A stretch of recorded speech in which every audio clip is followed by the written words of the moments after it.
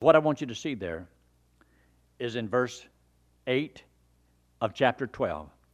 In that day shall the Lord defend the inhabitants of Jerusalem, and he that is feeble among them at that day shall be as David. Remember how David, even though he was young, went up against Goliath.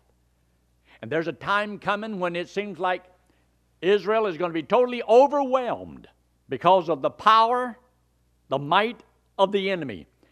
And God's going to take even the feeble, and he's going to be like David and do great exploits, as it says in the book of Daniel. And get what he says here. Shall be at that day shall be as David, and the house of David shall be as God, as the angel of the Lord before them. And now look in verse 9. You ought to underline verse 9 in this chapter. It shall come to pass in that day that I will seek to, get this, destroy all the nations that come against Jerusalem. Now, isn't it true that God says, I will gather all nations against Jerusalem? And then God says, I'm going to destroy these nations who come against Jerusalem. But why is he doing that? Because of their treatment of his people. Now, if the Bible is true, and I believe it's true, then there's a God in heaven that's looking down and knows exactly what's going on. If the nations of the world had their way, they would totally destroy Israel. Very few nations are willing to protect Israel. Remember whenever Hitler killed about 6 million Jews, Israel says, never again, never again. Who would have ever thought that because of what happened, and all those ovens, and all the gas chambers, and what they did to God's people, that people would ever allow something like that to happen again? Did you know just by the mere fact of Obama making a statement that he did about going back to the 67 June War and making the boundaries back to that day, Israel would have no means of defense. They would not be able to defend themselves. But I personally don't think he cares one lick whether Israel is or is not able to survive. That's my humble opinion. I don't believe he cares anything about Israel. He has made overtures over and over and over again to all the Muslim nations, the Arab nations. And I'm not making this up. If you do anything as far as the news, you ought to know that it's true. But he says, I'm going to destroy the nations that come against Jerusalem. Now look in verse 10. And I will pour upon the house of David and upon the inhabitants of Jerusalem the spirit of grace and of supplication. They shall look upon me whom they have pierced. Now, when he talks about here, I will pour out upon the house of David and the inhabitants of Jerusalem the spirit of grace. There's a verse that just hold your place right here, but just turn back there to your left. And there's a scripture that says there in Zechariah chapter 4. Look in Zechariah chapter 4. It's because of what God is going to do. It doesn't matter whether Israel deserves it or don't deserve it. Whether the nations of the world don't think they ought to be chastened, for whatever the reasons. In verse 6 it says, Then he answered and spake unto me, saying, This is the word of the Lord unto Zerubbabel, saying, Not by might, because Israel will have none. Not by power, because they won't have none. But by my Spirit, saith the Lord of hosts. You see, it's going to be the Lord himself. It's when Christ comes back in power and great glory that he takes vengeance upon all the nations that have come against Jerusalem. And look there in verse 7 where he makes this statement, Who art thou, O great mountain? Before Zerubbabel thou shalt become a plain. And he shall bring forth the headstone thereof with shouting, crying, Grace, grace, grace, grace. And then he talks about over here in Zechariah in chapter 12 and verse 10, the spirit of grace. Israel does not deserve what God's going to do for Israel. God's going to do it because God loves Israel. Now look what he says. And they shall look upon me, whom they have pierced. They're going to see the one they pierced. So we know this verse has to be after the first coming. It has to be when he comes back the next time. And so whenever you go over there and you look there in chapter 13, you'll notice in verse 6, he says, And one shall say unto him, What are these wounds in thine hands? And he shall answer, Those with which I was wounded in the house of my friends. That's when he came the first time. Now look in verse 1 of chapter 14. Behold, the day of the Lord cometh, and thy spoil shall be divided in the midst of thee. In verse 2, For I will gather all nations against Jerusalem to battle. God's going to do that. But why is he going to do that? Because of the way they treated his people when they were scattered upon the face of the earth. And then he says, And the city shall be taken, the house rifled, the women ravished, and half of the city shall go forth into captivity. The residue of the people shall not be cut off from off the city. Then in verse 3, Then shall the Lord, L-O-R-D, Lord, this is when he comes back in power and great glory at the end of the tribulation period. And if God does not come back when he comes back, there will no flesh be left alive. There will be no hope for Israel. They'll be totally annihilated. And they do not deserve to be saved, but God's going to do it. Talking about physical destruction. But when they see him, I believe that Israel will believe on him, because it says they shall be saved as in a day. And in the book of Romans in chapter 11. And then it says in verse 4, he says, And his feet shall stand in that day upon the Mount of Olives, and it will cleave in the midst, part to the north, part to the south, and a great river will run through it. And it says that that river is going to flow, I believe, right on into the Dead Sea, and there's going to be a great fountain. And God says that the Dead Sea will not be dead anymore. See there in verse 8? And it shall be in that day, living water shall go out from Jerusalem, half of them toward the former sea, and half of it toward the hinder sea. In summer and in winter shall it be, and the Lord shall be king over all the earth. In that day shall there be one Lord, and his name one. You will know, we take great pride in being the melting pot of the world. Everybody can come here from all nations and enjoy the bounties of America.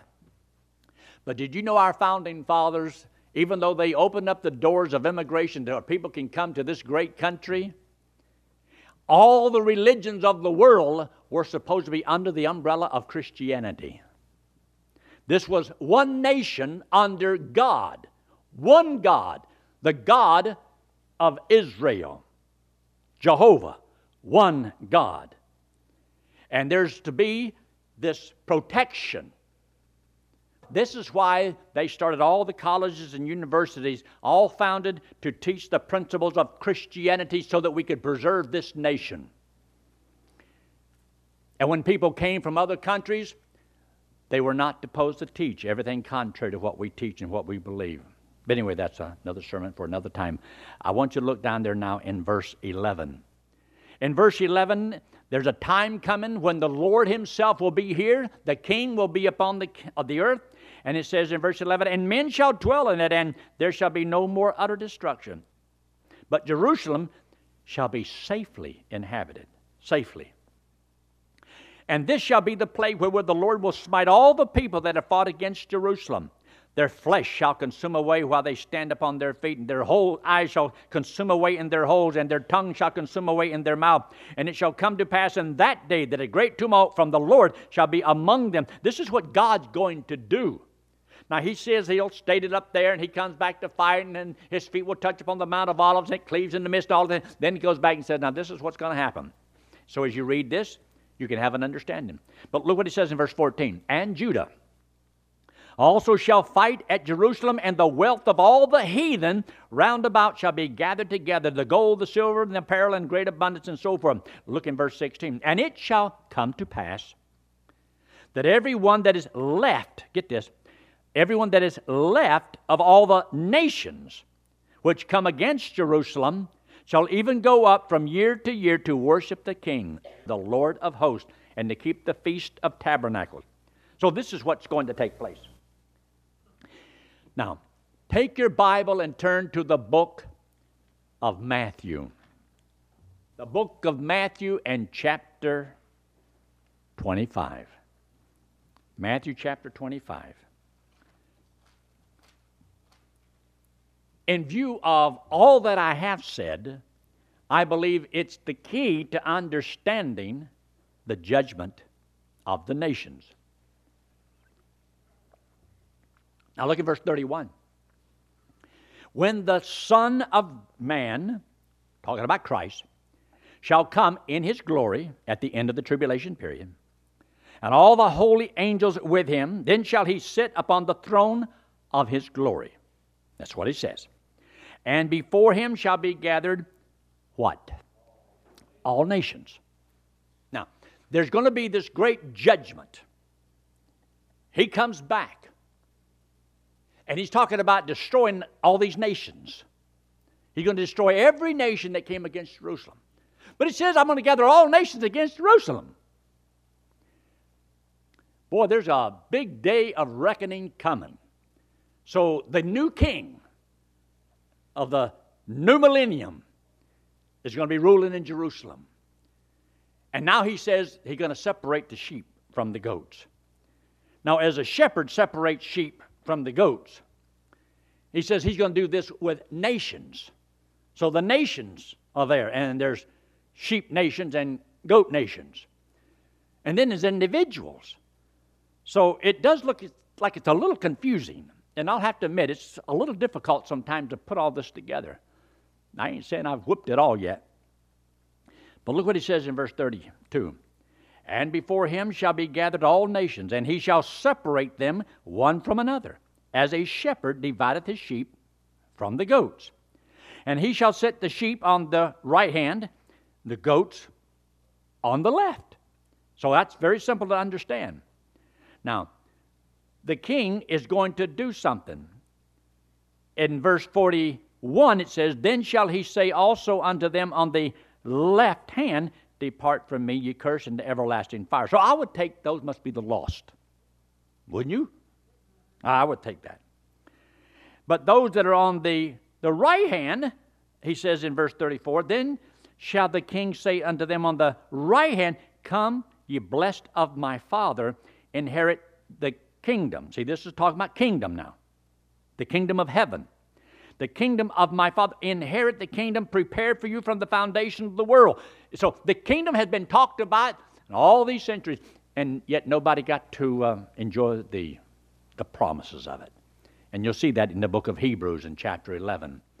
Though they did all these things for all these years, they never got the promise, the fulfillment of the promise. But this time is coming. And so he says there in verse 35, For I was hungry, and ye gave me meat. I was thirsty, and you gave me drink. I was a stranger, and you took me in. Naked, and you clothed me. I was sick, and you visited me. I was in prison, and you came unto me. Then shall the righteous answer and say, Lord, when saw we thee hunger, and fed thee, or thirsty, and gave thee drink, when we saw thee a stranger? So see, now, this is not the judgment upon Israel. This is upon the nations. So this is talking about there's all these nations, and God will deal with nations. And many times as a nation, the governments of the nation speak for all the people. So there's going to be a judgment upon the individual nations that God says, I'll destroy the nation that came against them, but there's individuals within the nations. So these individuals must believe, and there's those that will not believe. So how to harmonize some of this does get a little tricky, it seems like at times. But remember, God's people have been scattered among the world, the nations of the world. And God has seen how his people have been treated. And God said, I'm going to judge all those people, all those nations. So one way to do that, and in the end times, they're going to gather against Jerusalem. And one of the reasons there's going to be a big battle called the Battle of Armageddon. And the head of the last world power, the Antichrist, is going to be right there in Israel. So the nations of the earth are going to all gather. Though they don't know that it's God behind the scenes. All they know is that they're doing what they do. They're following orders, and they're doing all these things, and they're coming together. Just a coincidence. But there's a God in heaven that knows what He's doing. I believe that in spite of everything that's going on in the world today, I still believe God is in control. That God is still on the throne. And God knows what's going on, and God knows what He's doing. And God can cause a nation to rise and a nation to fall. He can also cause you to rise, and He can put you down. And He can exalt those who are humble and humble those who exalt themselves. I believe God is still working, and He is blessing and chastening. He is testing. And all these things that goes on, it's not because God took a vacation. God is in charge. And you and I are supposed to believe that. But when it comes to the nation, it said, when did we do this? He says, whenever my people, you did it unto my people. And so God knows those who do, and God knows those who don't. So God is able to take, even though He can destroy them as a nation, and then take the individual believers in the nation and establish a new nation. But those that did not, they will be cast into hell, to the lake of fire. And so there's nations that are destroyed, but I believe God will take the believers from various nations, just like He's going to take the believers in the nation of Israel, and Israel will become that little nation, and it will become a big kingdom someday. The little mustard seed that fills the whole earth. And there's other nations upon the earth during this period of time. But those individuals within the nations that God will destroy because of their treatment of Israel, God will destroy. But He says those that did this against Israel will be chastened. I should say a lot more than chastened. Look in verse 37. Then shall the righteous answer and say, Lord, when saw we this way? When saw we a stranger, in verse 38? Or when we saw thee sick, in verse 39? And the king shall answer and say unto them, Verily I say unto you, inasmuch as you have done it unto one of the least of these my brethren, you have done it unto me. So whether or not this is talking about, here's the king, and you did that to my people, then if they're being judged, then there must be accountability going on even now. It means that somebody must be keeping the books even now.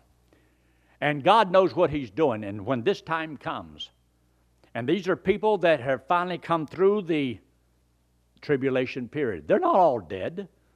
These are the ones that's going to go into the kingdom, because He makes the statement there, enter thou into the kingdom. In verse 34, the king shall say, Come, blessed of my Father, inherit the kingdom. These are those that are believers. And then He says up there in verse 41, Then shall He say unto them on the left hand, Depart from me, ye cursed, into everlasting fire, prepared for the devil and his angels. For I was hungry, and you gave me no meat. See, these, I believe, are scriptures that's talking about the condition of God's people when they were scattered upon the face of the earth. They went to all these nations and how they had been treated over the years. And as a nation, God can destroy the nation and then take the individual believers within a nation, and they get that honor of establishing a new nation. Now, this is just an idea of mine that I have. I can't say it's in concrete, but I think I'm close. And then He makes a statement down here in verse 44. Then shall they also answer Him, saying, Lord, when saw we Thee hungry and thirsty and naked and all that? And when did we minister unto Thee? In verse 45, then shall He answer them, saying, Verily I say unto you, inasmuch as you did it not unto one of the least of these, you did it not unto me. These shall go away into everlasting punishment. So you have the right, the left. You have the goats, the sheep. You've got believers, you've got unbelievers. And they will be separated and they spend an eternity separated from God in a literal fire burning hell. The reason that I wanted to show you the book of Zechariah is that God says that He scattered His people among the nations, and then He's going to judge the nations because of their treatment of His people.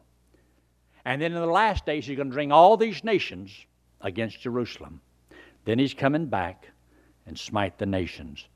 Then there's a judgment of the individuals that are still left alive after the Battle of Armageddon.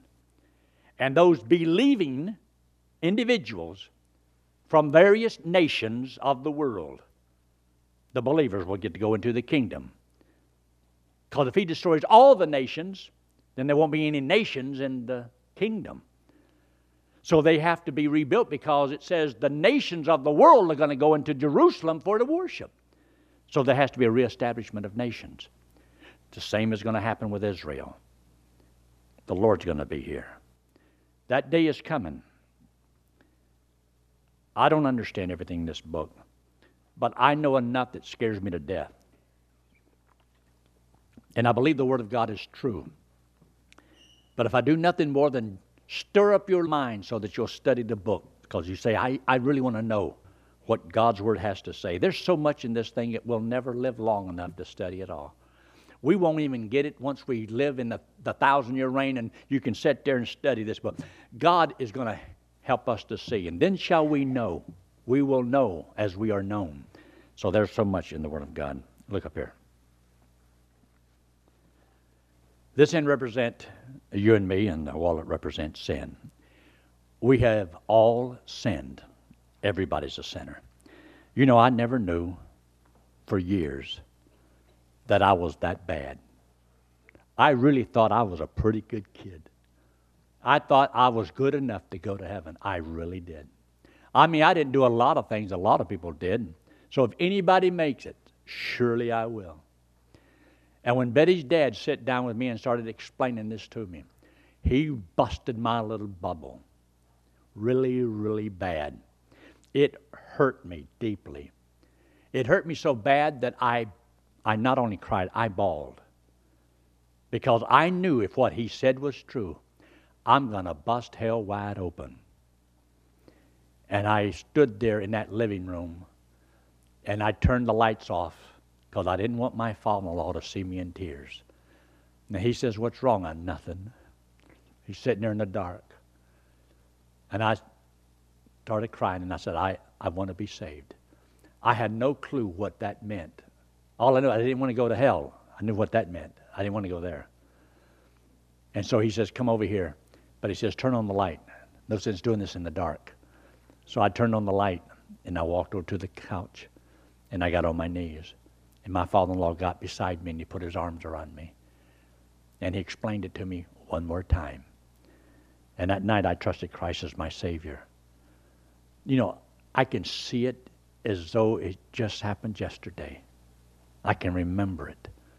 A lot of things I don't remember. Before that day, after that day, so many things are dark. But that night I remember. It's like a little light came on. And I finally saw it. I am a sinner. And that I have sinned against God. And I'm going to hell. And I realized, after what he told me, that I would never be able to earn my way to heaven. My good deeds, my good work, my so-called goody-goody wasn't going to work. And so that night I heard the best news I ever heard. He'd tried to tell me over and over again, but for some reason or other, it just didn't stick.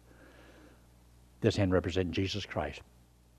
God in the flesh came into the world because he loves us, hates our sin because it separates us from him. So Jesus Christ, who had no sin, didn't have to die. But because he loved us, he took our sins, paid for it on the cross, and came back from the dead.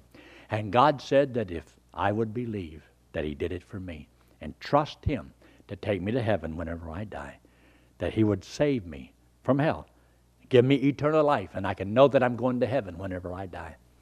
So that night, over 50 years ago, I accepted Jesus Christ as my Savior. It's the smartest thing I've ever done in my life. I didn't know how important it was at the time. I really didn't. I just knew that I'm not going to hell, but I didn't know how important it was. I didn't really understand the gravity of it. That not only am I going to heaven, but all this other stuff. The understanding that you can have about who God is and what He's done, what He's doing. He hasn't left us in the dark. I didn't know all that stuff was in this book. I didn't even know there were books in the Bible. I didn't know there were verses in the Bible. And I was 18 years old living in good old Christian America. Well, everybody knows John 3:16. I had never heard it. Boy, am I glad somebody explained it to me. Now I know that I'm going to heaven when I die. Salvation's a wonderful thing to know. I wished I really knew the Word. You got to study, study, study, and you'll never get it all down. Let's pray, shall we? With every head bowed and every eye closed and no one looking around. Friend, if you're here tonight and you've never trusted Christ as Savior, or perhaps you're listening by internet, right where you are, just the best you know how. Just say, Lord, I know I'm a sinner. I believe Christ died, paid for my sins, and I'm going to trust Him as my only hope of going to heaven. Friend, God said if you'll believe He did it for you, that He would save you and give you eternal life. And you can know that you're going to heaven whenever you die. That's the best news. There's no tricks to it, no gimmicks. With heads bowed and eyes closed, no one looking around, is there anyone at all say, yes, I will trust Christ as my Savior tonight? Preacher, I'd like you to pray for me. I'd like to know it. I'd like to have prayer for you. Is there anyone at all? Just slip it up for it quickly, put it right back down. Our Father, we thank you for your word that you've given us. Lord, there's so much that we'll never understand this side of eternity. But Father, one thing we know, you're coming. You're coming back. Maybe today, maybe tomorrow. But whenever it is, we pray that, Lord, we'll be found faithful serving you. Not to get to heaven, but because we're going there. And you said all those that love your appearing will receive a crown. And help us, Father, to believe it enough that it purifies our life. Thank you for each one here. Bless them. Give them a good week. In Christ's name we pray. Amen.